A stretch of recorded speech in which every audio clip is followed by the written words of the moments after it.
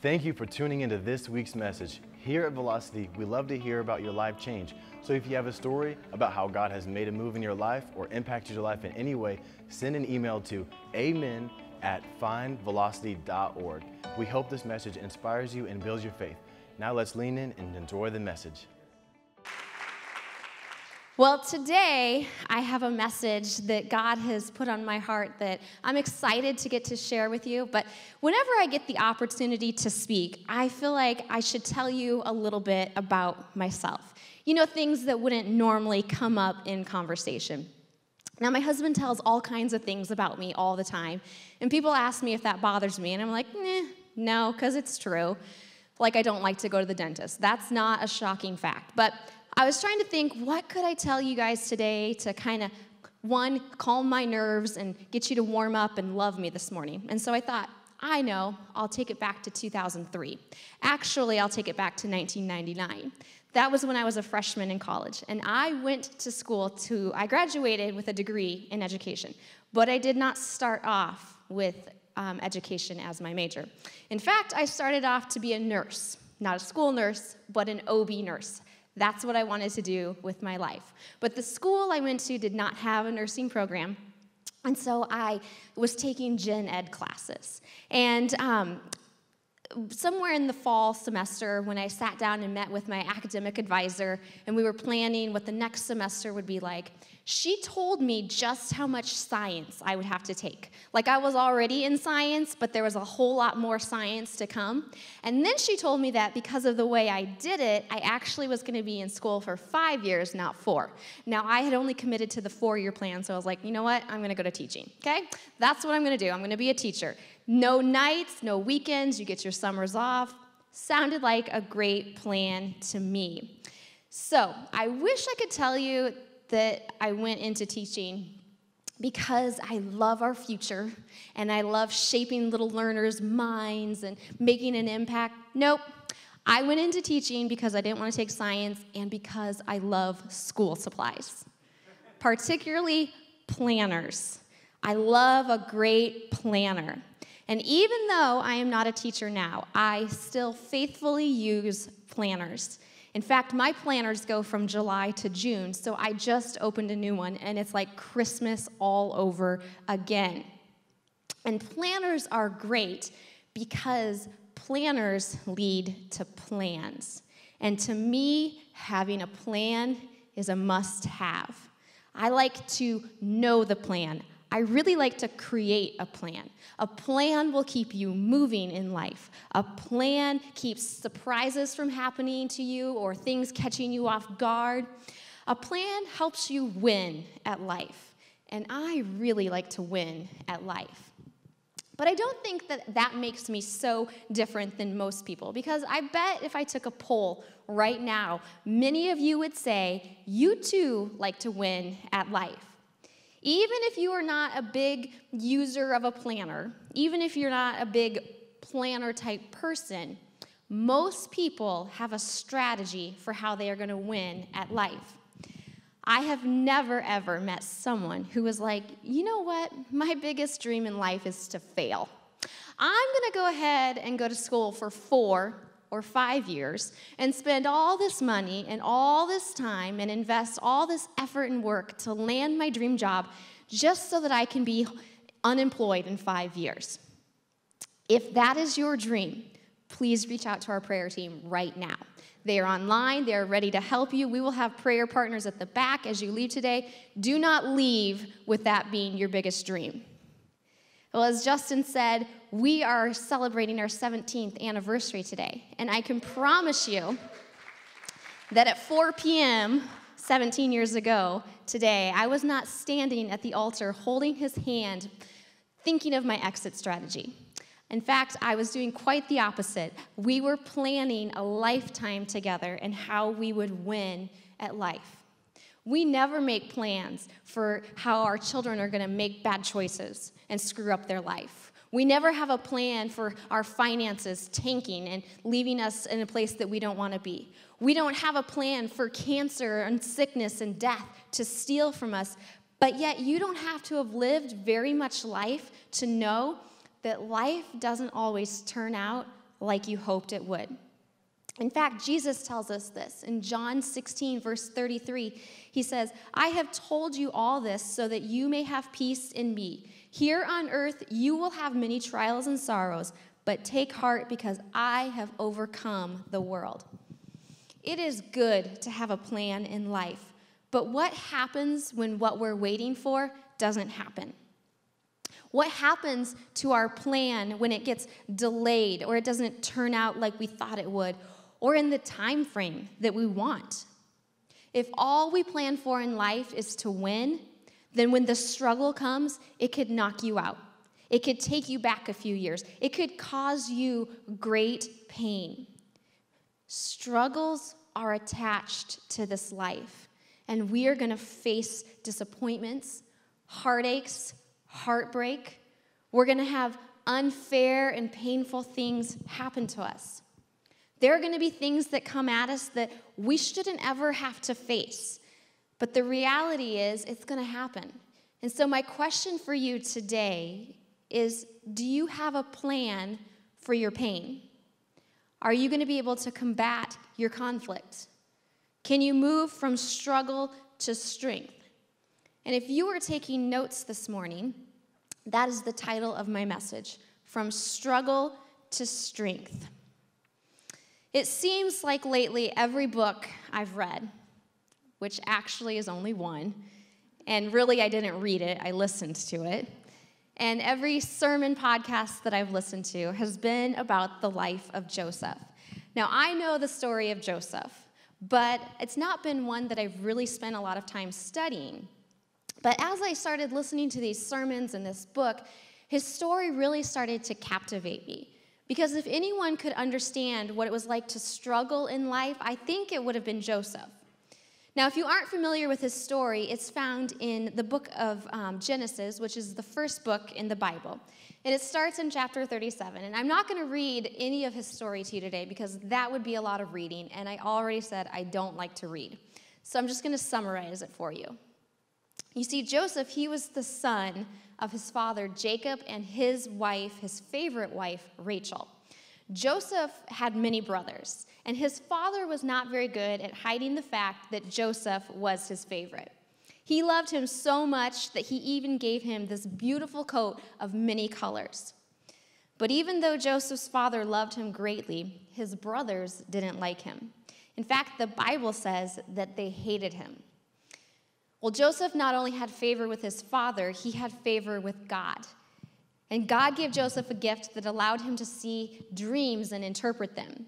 And one day, Joseph told his brothers that he had a dream that they were all gathering wheat together, and then his bundle stood up tall, and all of their bundles were bowing down to his. And a while later, he told them that he had another dream, that the sun and the moon and the stars all bowed to him. Now, if you are already not very well liked by your brothers, and you go and tell them that they are going to bow down to you, it's probably not going to go over very well.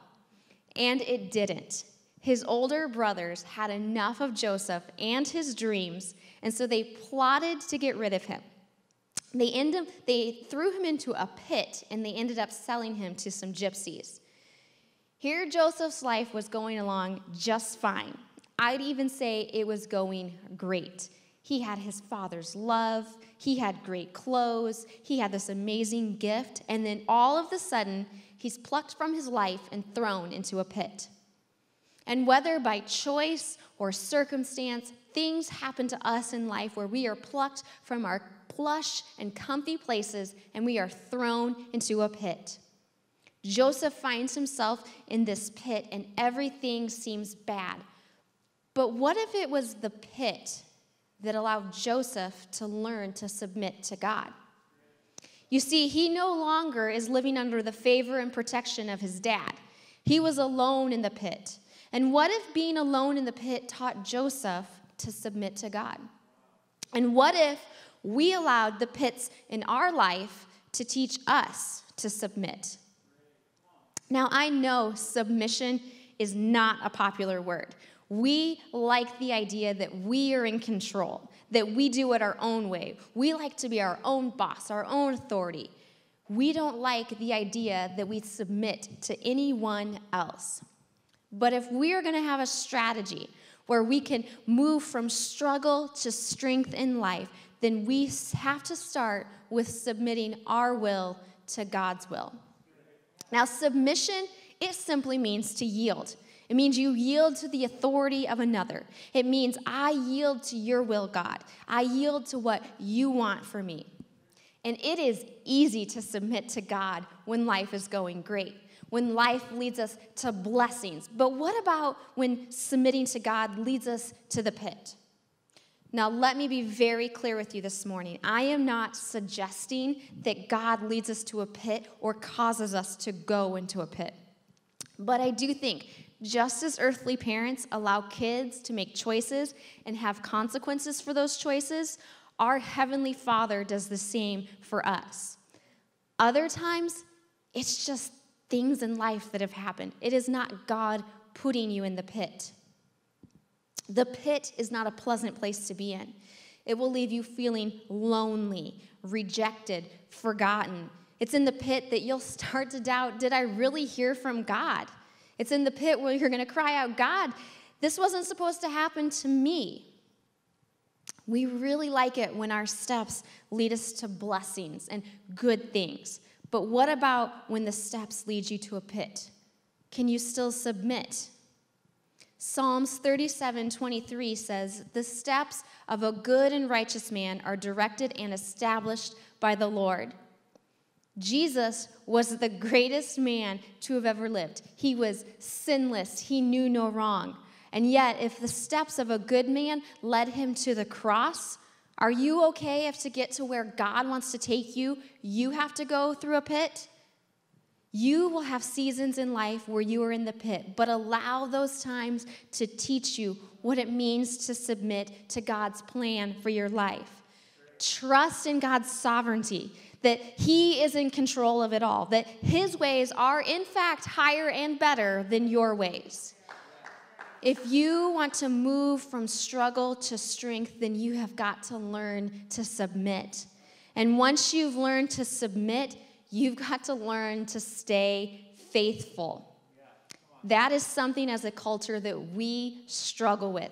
It is so easy and so convenient when we don't like something or something offends us or we've lost interest to just change course.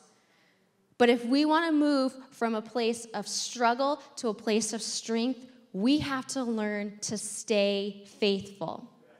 You see, after his brothers threw him into the pit, some gypsies bought Joseph, and he was taken to Egypt to become a slave. And he gets sold to this man named Potiphar. Potiphar is this very high-ranking military official for Pharaoh. And God's favor and blessing on Joseph never left him. And so even though he was sold as a slave, he rises to great power in Potiphar's house. And he ends up getting put in charge of the whole house. Joseph didn't own the house. He gained nothing from serving in the house, from running the house. Yet he was faithful to do what God put in front of him. He submitted himself to God, and he stayed faithful to what God had given him to do. But even though he was in a position of great blessing, it doesn't mean that it was easy for him. Because Potiphar's wife had a few ideas of her own of how Joseph could serve her.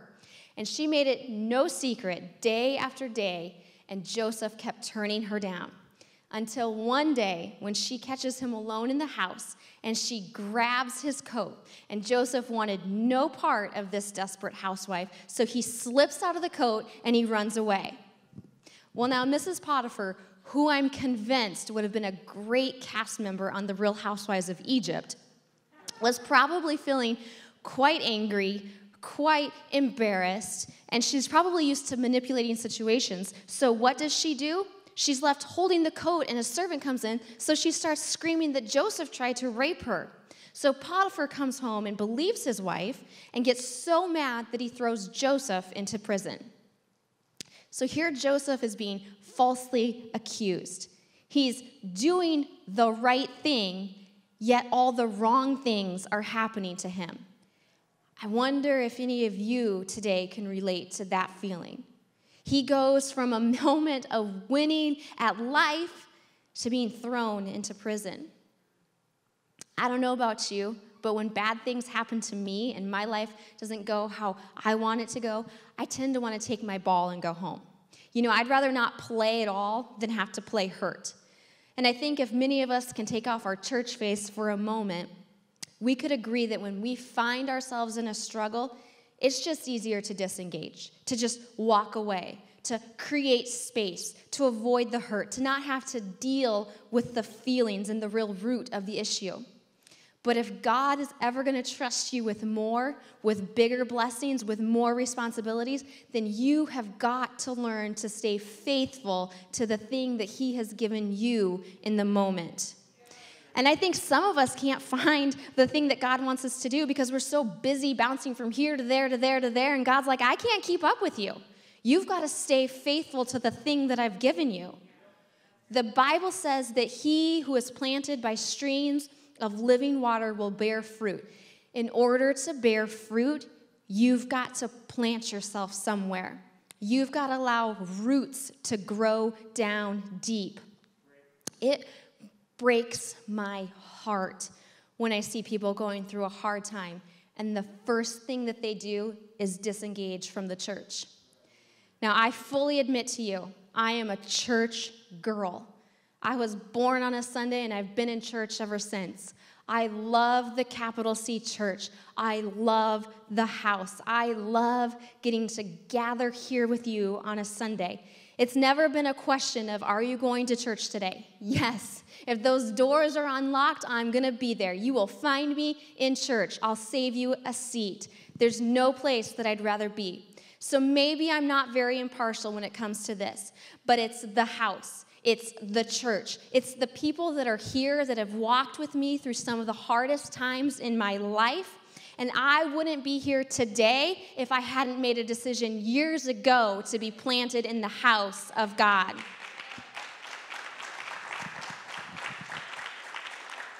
And when people pull away from the church, when the struggle comes, I'm like, the one place you should press into, the one place that can help you stand in faith, the one place that people can pray for you, the one place that people can wrap their arms around you and come alongside you and walk through hell with you, you want to pull away? That's a horrible strategy. When the struggle comes, you cannot disengage from the house. You've got to dig in deep. It may be hard. It may be uncomfortable, but stay faithful and surround yourself with the right people. Go in with your whole heart. Stay connected. Stay faithful. Stick it out when you want to and when you don't want to. In every area, not just the church. Do it in your marriages. Do it with your job. Do it with your finances, with your children, because God will not give you what's next until you learn to be faithful with what's now. Joseph said, it's not going my way, but I'm going to give it my whole heart. He had every reason to feel sorry for himself. In fact, he had every reason to blame others. He could have blamed his dad, his brothers, thirsty Mrs. Potiphar. He could have even blamed Mr. Potiphar, but he didn't. He made a choice to stay faithful to who he was. He didn't allow the circumstances of life to reshape who he was. He made the choice that he would be faithful and bring who he was to every circumstance. He stays faithful, and even when he ends up in prison again, the hand of the Lord is still upon him. He ends up gaining favor with the warden and is put in charge over 2 other prisoners. And these 2 prisoners happen to be Pharaoh's top officials. And they're having some crazy dreams. And guess who gets called on to interpret the dreams? Joseph. So the dreams he interpreted, they come to pass, and he asks Pharaoh's officials, hey, will you remember me to Pharaoh so that I can get out of jail? And they said they would, and a few more years pass. 2 years pass. He's been in the pit, sold into slavery, wrongfully accused, back in jail, still has to wait. Well, eventually, Pharaoh starts having some dreams, and his official remembers Joseph. So he's brought before Pharaoh, and because God has given him this amazing gift, Joseph is able to tell Pharaoh what his dream meant. He said he's going to have 7 years of abundance, and then he's going to have 7 years of famine. And if he doesn't take time to prepare for the famine while in abundance, then the whole nation will die. Pharaoh was so pleased by what Joseph said that he made Joseph in charge of his whole house and his people and his land. The only person higher than Joseph was Pharaoh. And for the next 7 years, Joseph gathered up all the abundance and stored it. Now, it had been about 15 years from the time Joseph had his dream where we find him now. And so much life had happened to him. But the one dream he had as a young boy still hadn't happened to him. But here, he's interpreted another man's dream, and he's going to be the one to fulfill that dream while his dream is still unfulfilled. Let me ask you, if you want to move from a place of struggle to a place of strength, can you serve someone else's vision while waiting on yours to come to pass?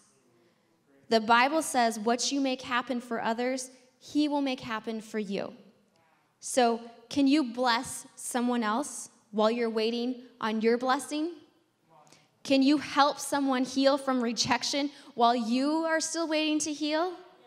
Can you bandage someone's wounds while you still have wounds? Can you make happen for others what no one else has made happen for you? Can you still be in your struggle and willing to help others in their struggle?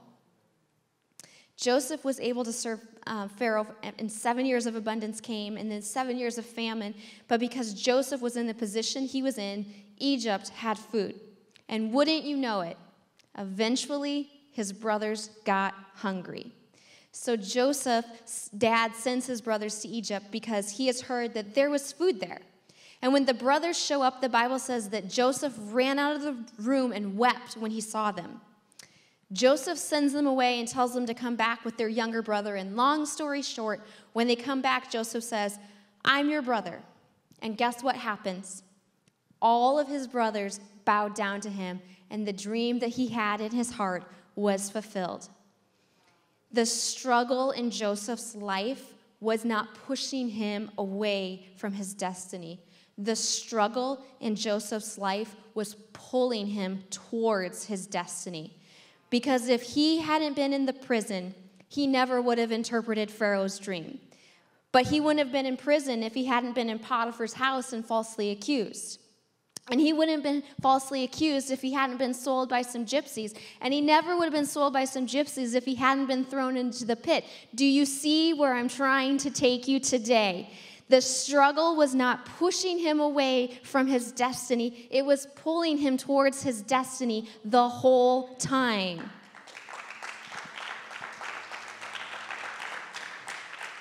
Not once had God forgotten Joseph and the promise that he had given him. But there is often a struggle as we move towards strength. Joseph was a young 17-year-old teenage boy when God gave him a dream. And when it finally came to pass, he was around 40 years old.